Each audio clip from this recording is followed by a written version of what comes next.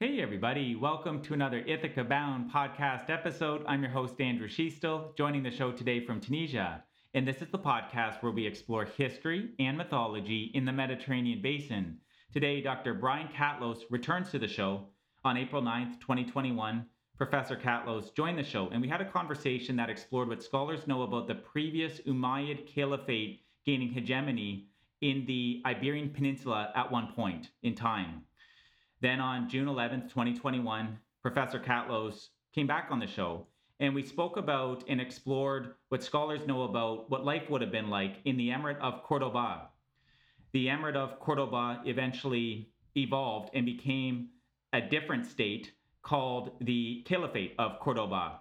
And so today, Dr. Catlos is back on the show, and we're going to speak about those circumstances that surround the period in time in which the Emirate of Cordoba became the Caliphate of Cordoba.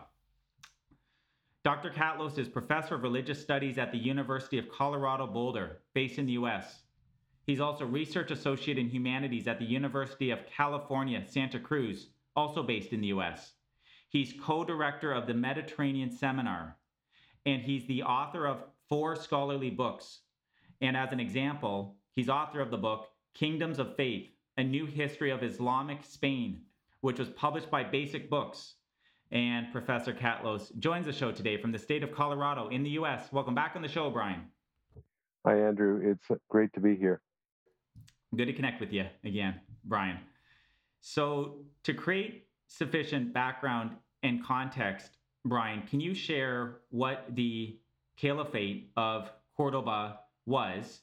And we are obviously speaking about more the inception period of that state, but please don't feel the need to limit the response to only that early period to create enough background and context for the state itself. And then we'll obviously work our way into the details in the period of time in which the Emirate of Cordoba became the Caliphate of Cordoba.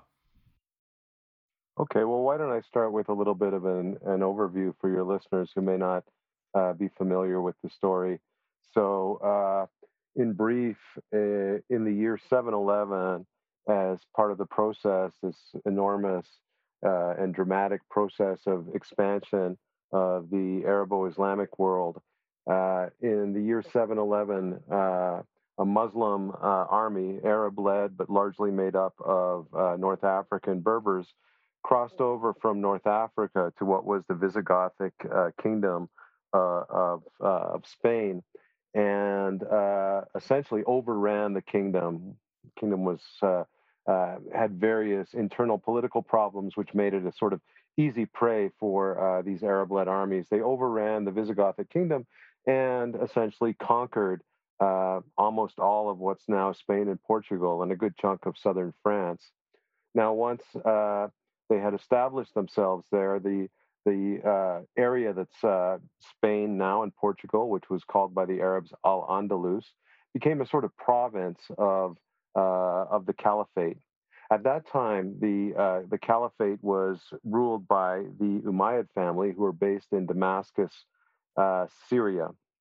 And just a few decades after the conquest of Al Andalus, uh, there was a tremendous upheaval in the Islamic world, and part of that included a revolution which brought down the Umayyad dynasty in Syria and installed a new caliphal dynasty, the Abbasids, who were based eventually in Baghdad.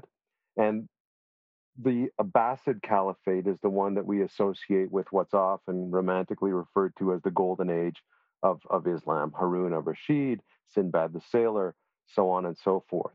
So now, when the Abbasid Revolution took place, one of the things that the rebels wanted to do was eliminate the Umayyad family, completely wipe them off the face of the earth so they wouldn't cause any trouble. And they almost succeeded, except for one prince, a young prince named Abdurrahman, managed to escape, and he made his way westwards and holed up for a while in modern Algeria with the kinsfolk of his mother. His mother was a former Berber slave. And once he had sort of gathered his forces, he crossed over to Al-Andalus and declared himself to be the new Prince of Al-Andalus. A civil war started, pitting him and his allies against the Abbasid governors of Al-Andalus, and Abdurrahman triumphed, and he became emir or prince of Al-Andalus. And this is the beginning of what's known as the Umayyad Emirate of Cordoba. So in the centuries that followed, the Abdurrahman and his descendants essentially established this Muslim kingdom in Spain, which was independent from the Abbasid Caliphate, obviously, but they never claimed the title of caliph. And the reason was that there was a sense in the Islamic world that, the Islamic world should be fundamentally unified, and there could only be one caliph. And so they kind of, Abdurrahman and his descendants sort of coolly acknowledged or didn't dispute the title of caliph that the Abbasids held. And the Abbasids, for their part, unable to do anything about the Umayyads in Spain, kind of ignored them. Now, all of that would change in the year 929 when one of Abdurrahman's descendants, Abdurrahman III, who was Prince of Al-Andalus, declared himself to be the Caliph of Islam. And this initiated a new era in the history of Islamic Spain, which is known as the Umayyad Caliphate of Cordoba. And the caliphate would last until, well, not very long. It was a sort of short but glorious history. The caliphate came down in the course of an internal bureaucratic coup followed by a civil war, less than 100 years after it had been declared. And that sort of paved the way for the transformation and eventual conquest of Islamic Spain by the Christians. So that's kind of an overview. So we have the Islamic conquest in 711. We have the establishment of the Emirate of Cordoba in 756, I believe it was, by Abdurrahman I, and then the declaration of the Caliphate of Cordoba in, I believe it was 929 by Abdurrahman III. So that's the kind of overall picture. Okay. Thank you for expanding on that, Brian.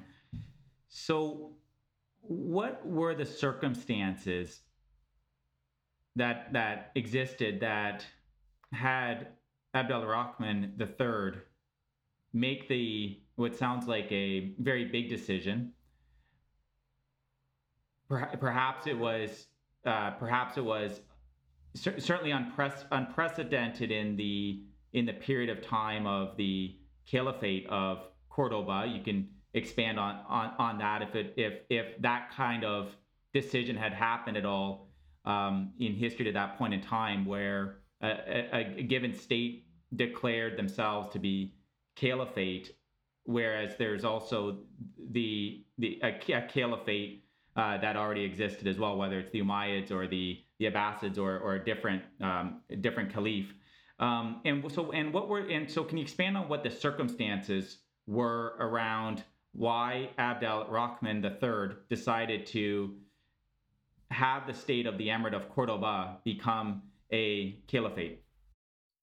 Yeah, well, there were a few things going on. This was the period from really the mid 9th century to the mid 10th century was a period of great upheaval and transformation in the Islamic world. And a few things were happening. By the mid 800s, this new Abbasid caliphate that had been established in Baghdad was entering into a sort of political crisis. And it was punctuated by a series of struggles for the throne of the caliphate, by a series of civil wars and rebellions. And that had a couple of effects. One of these was that a lot of the, let us say, cultural figures and intellectual figures who had found patronage in Islamic Baghdad and who had created this sort of cosmopolitan golden age culture uh, in the Islamic East, found that the situation was no longer really tenable for them. It was getting too dangerous in Baghdad and in the Abbasid Caliphate, and so a lot of them began to move westwards to other Islamic lands, seeking basically employment and patronage. And so what this did was, up until this point, Al-Andalus, the Emirate of Cordoba, had been sort of this provincial backwater, this sort of poor fringe kingdom that was kind of, in the boondocks sort of thing. And so what happened was, as these scholars and intellectuals came westwards and settled in Cordoba, they brought this culture of the East with them, right? And they began to sort of inspire the emirs to look for new ways to consolidate their power and to establish the sort of imperial institutions that had originally developed in Persia and had been co opted and adapted and further developed within the Abbasid Caliphate. We have this sort of idea, it's a little bit exaggerated, of the Abbasid Caliphate as this highly tuned bureaucratic state, and certainly for the time it was. And so the rulers of Al Andalus were able to sort of co opt this model and begin to develop a sort of more centralized kingdom themselves. But that was only one thing that was going on. There was another thing that was going on. Part of the impetus behind that rebellion in the year 750 that had brought down the Umayyad Caliphate of Cordoba was tensions between two different groups of Muslims. Sunni Muslims, who are, the numerical majority within Islam, and Muslims who were becoming known as Shia. That's to say, Shia is a contraction of the Arabic Shiat Ali, which means the party or the followers of Ali. And the tensions between Sunni and Shia Muslims comes down to a number of things. One of which is who should have become caliph after the death of Muhammad. Sunni Muslims were in favor of the person who did become caliph, whose name was Abu Bakr, whereas Shia Muslims believe it should have been Muhammad's cousin and son-in-law Ali ibn Abi Talib. So there's a sort of political rift within Islam, and Shiism and Sunni Islam kind of developed in different ways. Shia Islam tends to be much more esoteric in orientation, much more sort of apocalyptic, and much more sort of tuned into the idea of a messianic transformation of the world.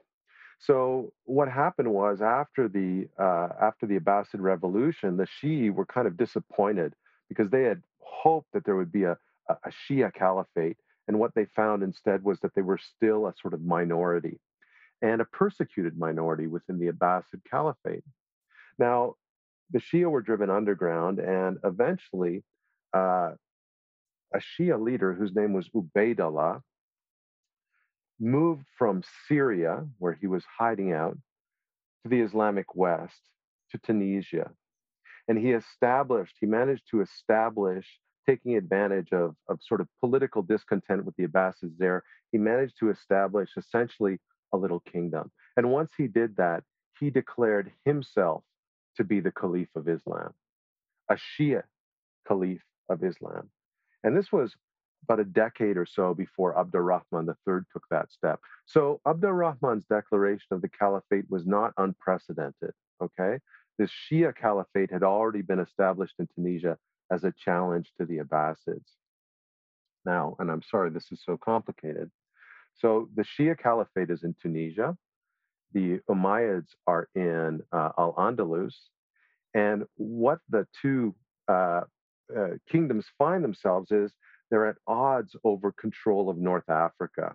So this new Shia caliphate, which is known as the Fatimids, right, are waging a hot and cold war against the Umayyads for control of basically Morocco and Algeria. Morocco and Algeria are important because they're stepping stones to to Central African trade routes that bring up valuable commodities such as gold, slaves, and ivory to the Mediterranean.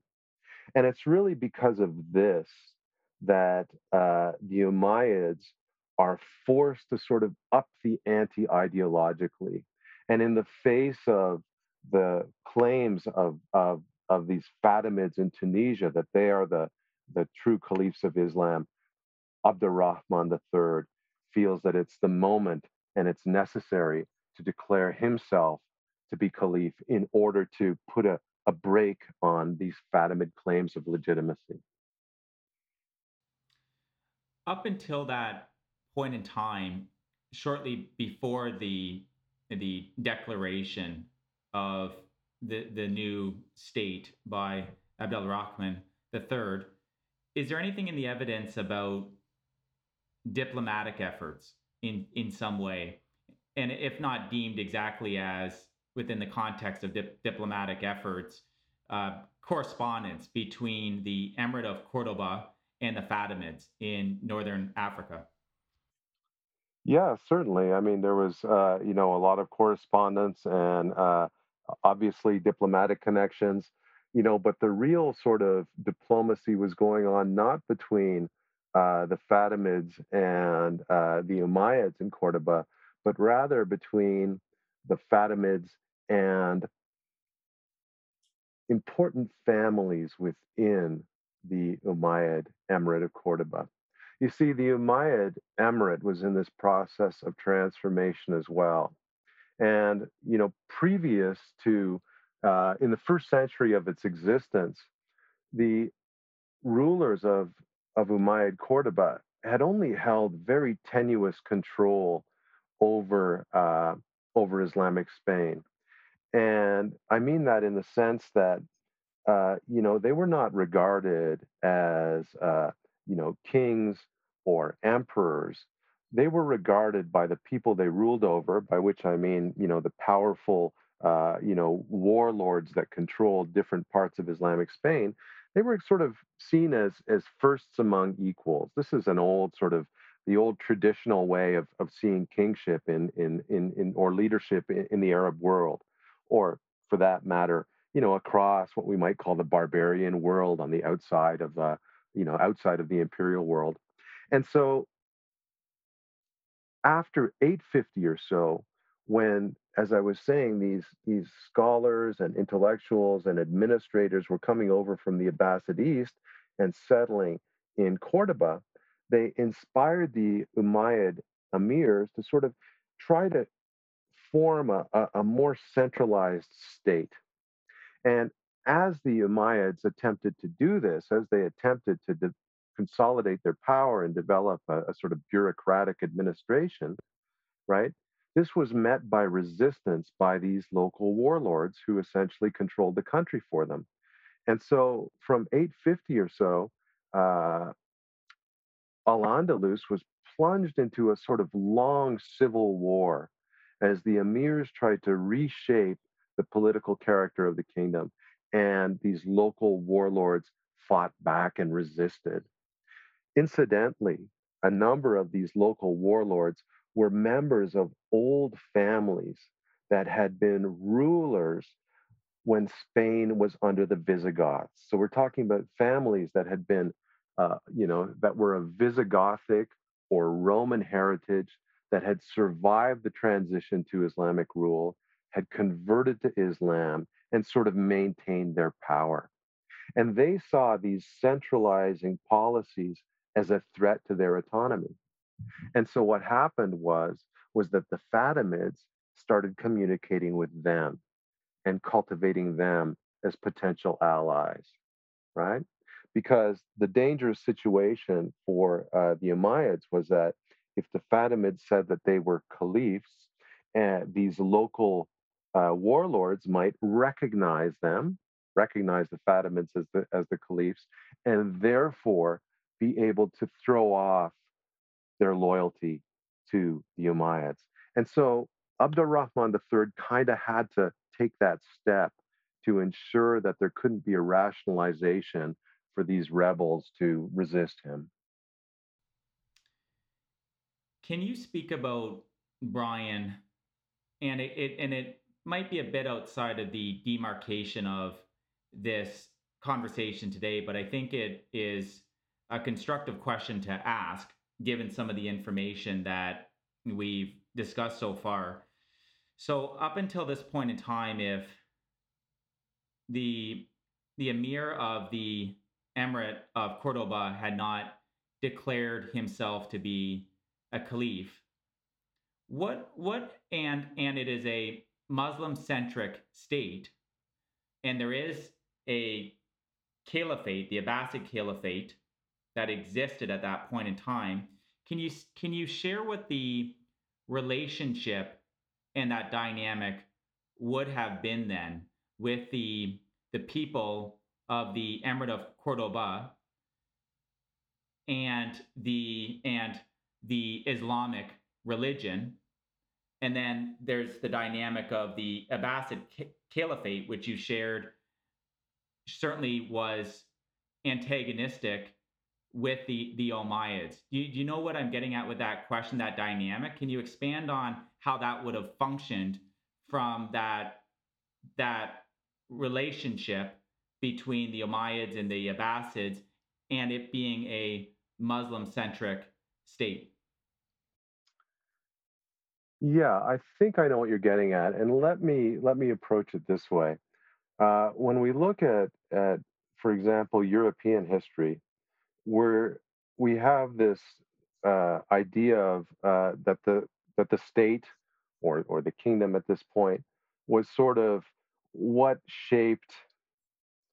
Let me see how I could say this. People sort of um, political and religious allegiances and affiliations. And that really wasn't the case in the Islamic world. And you'll have to bear with me because it's a little bit of a subtle thing. And the best way to explain it probably is if you think about how laws work. The way that laws work in, say, in Christian Europe is that there's a notion that kings make laws, right?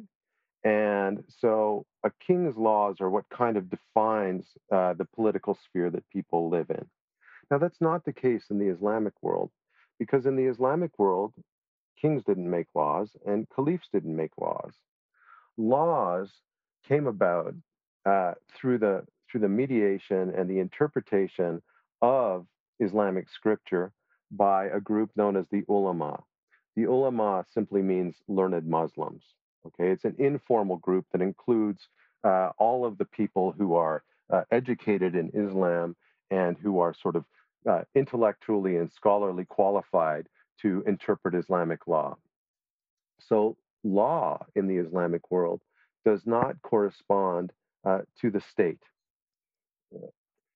So, all across the Islamic world, whether you were in the Caliphate of Cordoba, the Fatimid Caliphate in Tunisia, which would eventually be based in Egypt, actually, or the Abbasid Caliphate of Baghdad, essentially the same laws applied to you. They weren't dependent on what kingdom you lived in, right? And what that meant was that the political identity of your king was not really so important in terms of your religious identity. And what this meant was that because the laws didn't change from one place to another, people could travel, for example, across the Islamic world from Cordoba to Baghdad and back, and without really having a sense that they hadn't left home. It's kind of a weird thing to get your head around, but the political power of the caliphs did not shape people's daily lives. And so there was no sort of necessarily, people didn't see it necessarily as a contradiction that they lived in under the rule of the Fatimids or the Umayyads in Cordoba in terms of how that affected their Islamic identity or their identity as Muslims or the laws that applied to them. So for ordinary people, it really wasn't an issue. The time that it becomes an issue is when you're a sort of local ruler or local potentate, and you are articulating who you should be loyal to, right? So when the Fatimids and the Umayyads were clashing, right, they not only fought against each other using their armies and the armies of proxies, right, but they could try to sort of undermine each other by claiming or appealing to each other's subordinates, their local rulers, the nobility, as it were, and kind of tempt them or leverage them into shifting their allegiance over. Did the Emirate of Cordoba recognize, officially recognize the caliph, the Abbasid caliph of the given time? And did that caliph, Khalifa, have any authority at all in the affairs of the Emirate of Cordoba? None, none. By this time, when Abdurrahman the First established himself as the emir of Cordoba, there was a period in which the Abbasids tried to kind of foment rebellion in Al Andalus, and basically the only thing they could do, they couldn't launch an army against Al Andalus. That was not going to happen. Right. The only thing they could do is they could appeal to local rulers within Al Andalus who were maybe not happy with Umayyad rule or who coveted the power themselves. And they could say, if you can overthrow Abdurrahman, we will make you the ruler of Al Andalus. So it was only a kind of very soft sort of power that they could exert. And it was ultimately unsuccessful. And so, both the Umayyads in Cordoba and the Abbasids in Baghdad, they kind of had to live with each other. I mean, there was always a sort of, hostile rhetoric between them, but they were in no position to really affect any real change against each other. If scripture and doctrine governed the rules and the laws, what do you think was the need that Abdel Rahman III had in declaring himself a caliph? And I understand what you said about the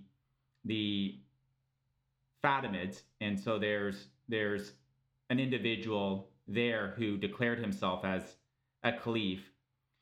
But if it's scripture and doctrine that governs rules and laws, what do you think was the the the, the real need for Abdel Rahman III to make that declaration? Does it have anything to do with the Fatimids, the Fatimids prescribing to a different sect of Islam, or something else?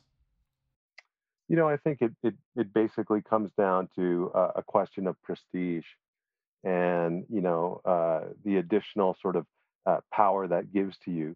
So when once he had declared himself caliph and positioned himself as at least in his own eyes as the ultimate authority in Islam, this gave him again this sort of leveled the field or gave him an advantage vis-a-vis the Fatimids as they competed in North Africa, right? Because as both the Fatimids and the Umayyads tried to extend their power in North Africa and get control of these super lucrative trade routes towards Central Africa, they did this by recruiting local tribes as allies and as clients. And obviously, the prestige that the title of caliph carries is much more than the title of emir. Emir just means you're another prince, right? Caliph puts you in a category above your subordinates and your clients. And it's more attractive to them to pledge their allegiance to someone who's more powerful than them.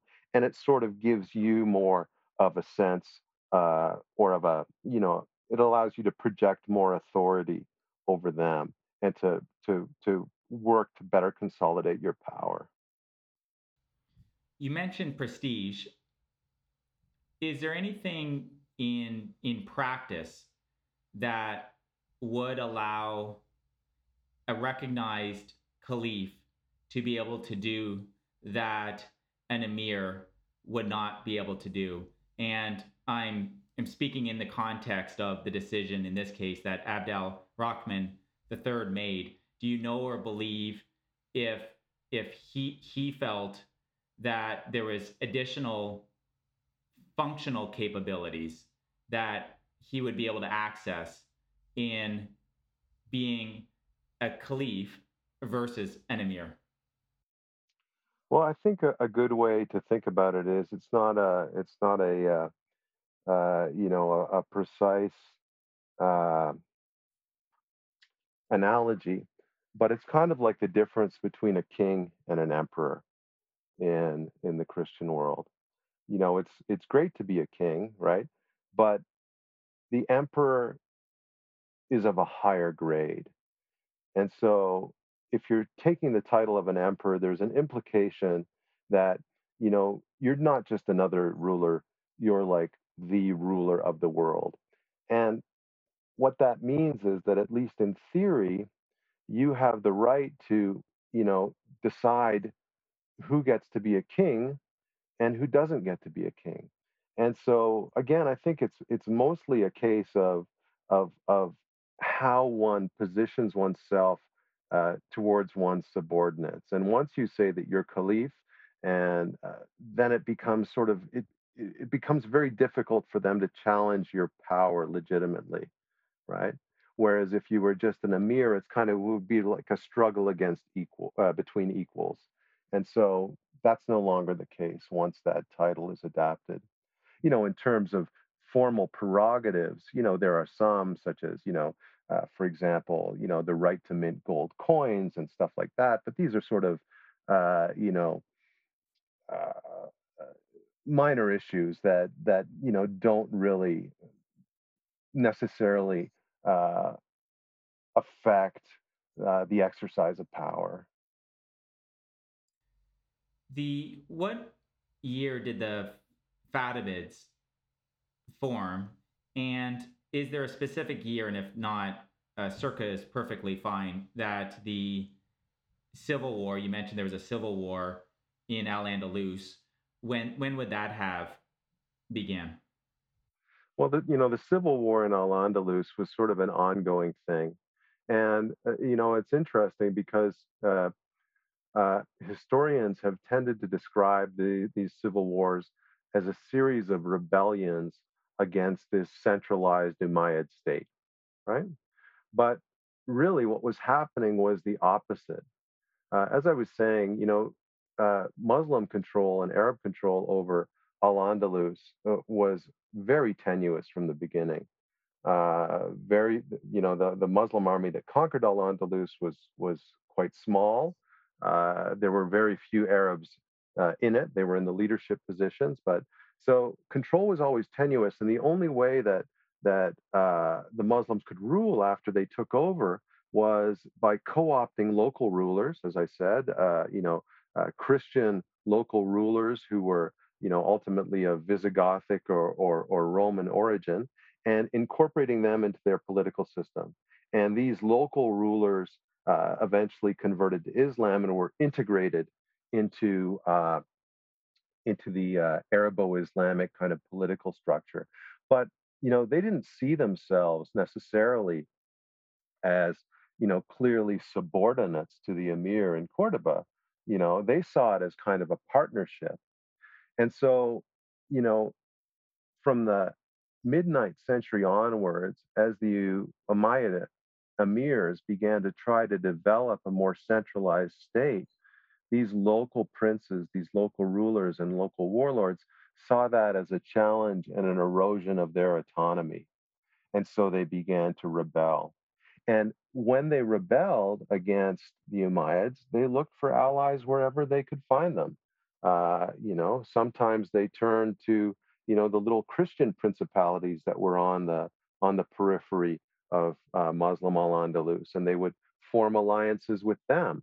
So it was only natural that when the Fatimids appeared, right, they would be another potential ally for these, local warlords to resist the centralizing policies of the Umayyads. So it was really a process that played out over the course of more than half a century.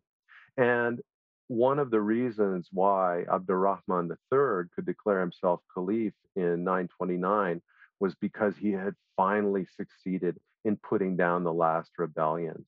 So he had consolidated Umayyad rule over Al-Andalus, and then that was the moment to kind of to seal it by saying, okay, and now that I rule over you, I'm the caliph. Like there'll be no more rebellions. Did he declare himself caliph before or after the civil war was complete?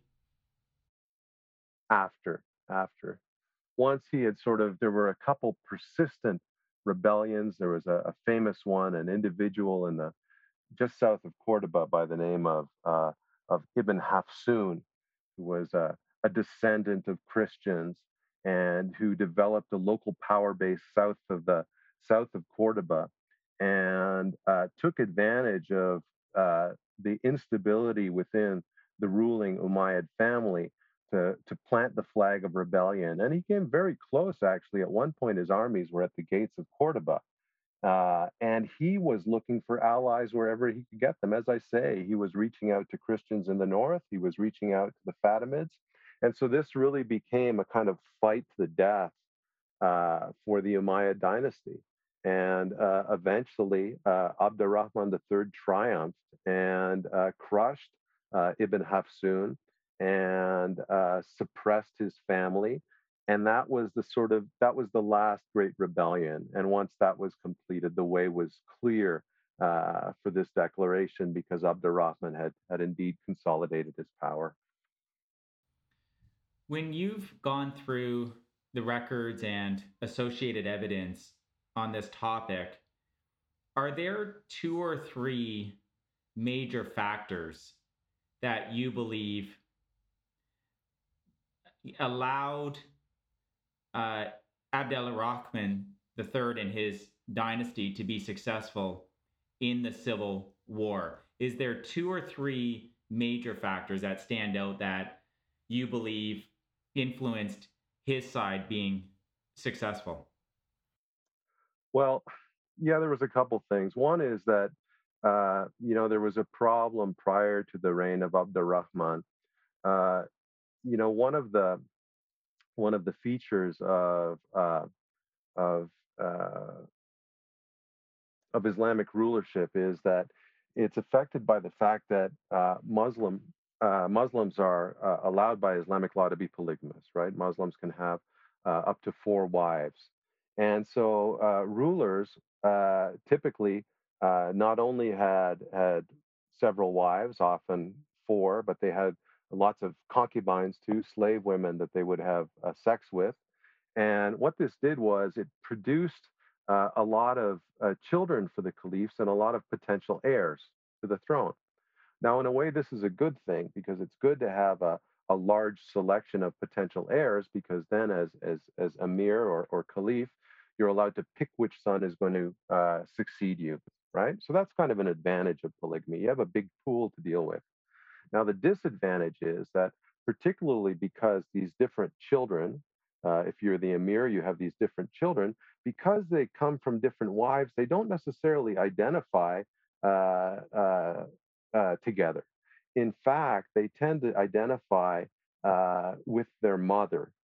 So, what this means is that within the royal family, there's a dynamic of competition in which the various royal wives try to ensure that their son is going to succeed as the next emir or the next caliph, right? So there's this kind of built-in conflict. And in fact, what happened was the emir who was ruling in the mid 8th century, Muhammad I, had two sons. Well, he had more children than that, but two sons who were sort of candidates for potentially for succeeding him. All right, one was Al Mundar, and one was Muhammad II, and they were half brothers. And so what that meant was that while uh, Muhammad the first was trying to consolidate his rule, he had these two sons of his who were kind of trying to undo each other and undermine each other. Now, eventually, his first son Al Mundir inherited the throne, but in 888, 2 years later, he was killed, probably by his brother Muhammad II. Muhammad II comes to power. He finds himself ruling over a divided kingdom and finally ends up naming Abdurrahman III, the son of the brother that he likely killed, as his successor. So when Abdurrahman III came to the throne, right, there was, at least for the first time in several decades, there was a sense of solidarity within the Umayyad family. No one was challenging him for his position of power. So that gave him an advantage. And the other thing was that Abdurrahman III was really, a brilliant tactician.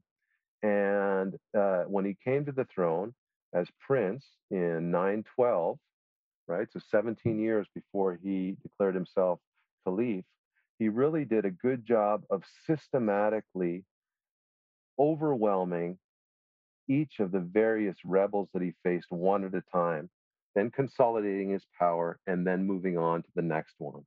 And so, in that way, in those intervening 17 years, he managed to subdue all of Al Andalus. So, to a great extent, it was Abdurrahman III's personal talents and characteristics that were responsible for this. On the other hand, it was also because he wasn't facing any competition or any serious competition within his own family. So he could count on, you know, uh, having a solid backing from the larger Umayyad family. Okay. And tangentially, the show has covered the Kingdom of Macedon a few times in the past, and that kind of tangentially, that familial competition that you were describing there, Brian, has come up in that context in the past with the Kingdom of Macedon.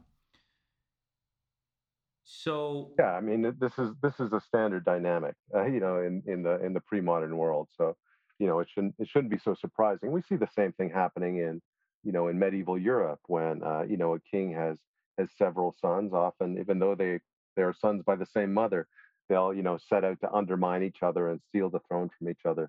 So it's not really so different in the Islamic world. The only difference is that these these royal sons or royal brothers feel even less of a connection because they have different mothers and there tends to be more of them. So it just kind of intensifies that dynamic of division and competition.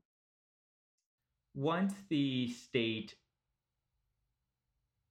identified itself as a caliphate, so the Caliphate of Cordoba versus the Emirate of Cordoba, did it functionally change at all? And if so, how? Well, I think that it was to a certain extent, yes. And one of the and it this is actually quite important because one of the things that, as the Umayyads adopted this, um, as the Umayyads made the transformation to becoming caliphs, and as they completed this process of adopting the political culture and the administrative culture of of the Abbasid Caliphate, they adopted the Abbasid Caliphate's approach to kingship. And this is kind of an Eastern tradition, an Eastern Mediterranean tradition, which you can see the Abbasids inherited from Persia. And this is the idea that, the king or the emperor, rather, or the caliph is really he's not just another person, but he's a special person that has a special relationship with God, essentially. He's a person who is apart. And so both Persian kings and the Abbasid caliphs, the Fatimid caliphs, and eventually the Umayyad caliphs, once they had adopted this position, they kind of detached themselves from the people that they ruled over, right? And you can see this in Al Andalus after Abdurrahman had declared himself caliph, right? He moved out of Cordoba. He founded about 7 miles away from Cordoba an immense new palace, self-contained administrative city and palace, a kind of Versailles, right? And ensconced himself there. Now, on the one hand, this increased his power and prestige because now he's seen as this special person living in this isolated uh, palace, but it cut him off from the people that he ruled over. And it made the power of the bureaucrats and the administrators who were running the kingdom all the greater because now he was sort of cut off behind the veil. He became a figure rather than an actor, right? And this is what, in fact, led to the decline and ultimately the demise of not only of the Caliphate of Cordoba, but also the Fatimid Caliphate and the Abbasid Caliphate. Because once the caliph becomes this isolated figure that no one has access to, this abstract figure, in a way he's more powerful. But what that means is if the administrators and generals are the ones who are ruling the empire, then they begin jockeying for power, right? And this, in effect, leads to tension and ultimately civil wars. And this is what, in fact, brought down, as I said, the Umayyads, the Fatimids, and the Abbasids. So it's this kind of process of political evolution that eventually leads to extinction.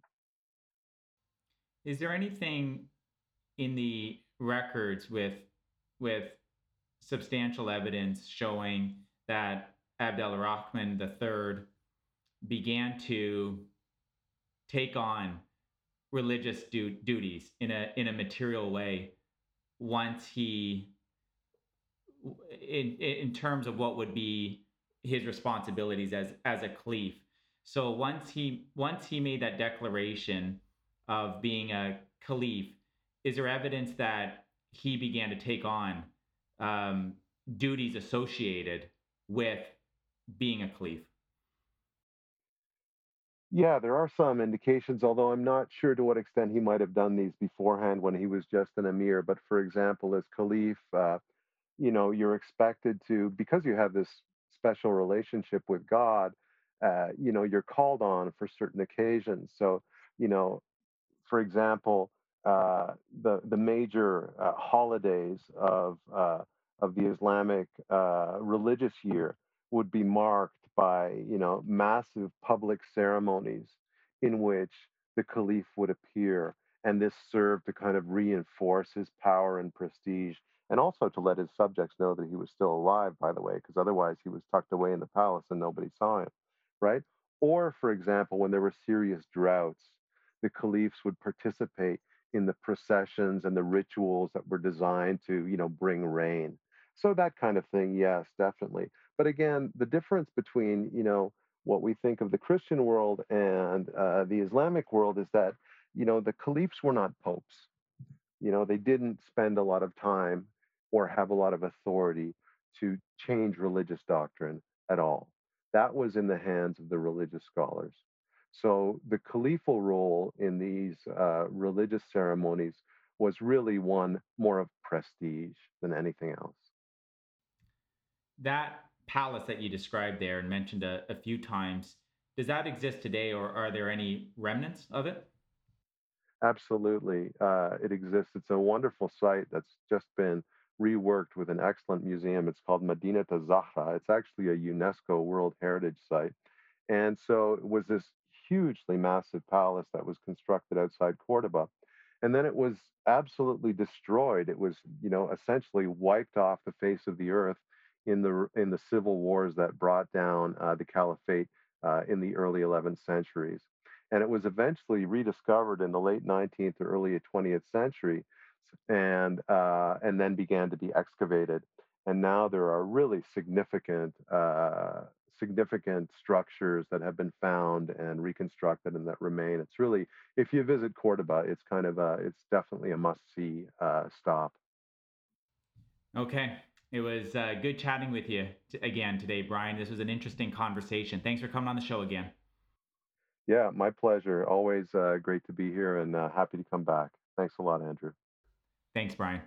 So, again, everybody, the book that I mentioned as an example at the start of the episode that Professor Catlos wrote, Kingdoms of Faith, A New History of Islamic Spain. He's also co director of the Mediterranean Seminar. I'll drop a link to the seminar and a link to the book in the show notes on the ithacabound.com's associated subpage to this episode. Brian and everybody listening, as always, wishing you a marvelous journey. Bye for now. Thank you. Hey again, if you enjoyed today's episode, please subscribe to the podcast, and I wish you a bountiful rest of your day. Bye for now.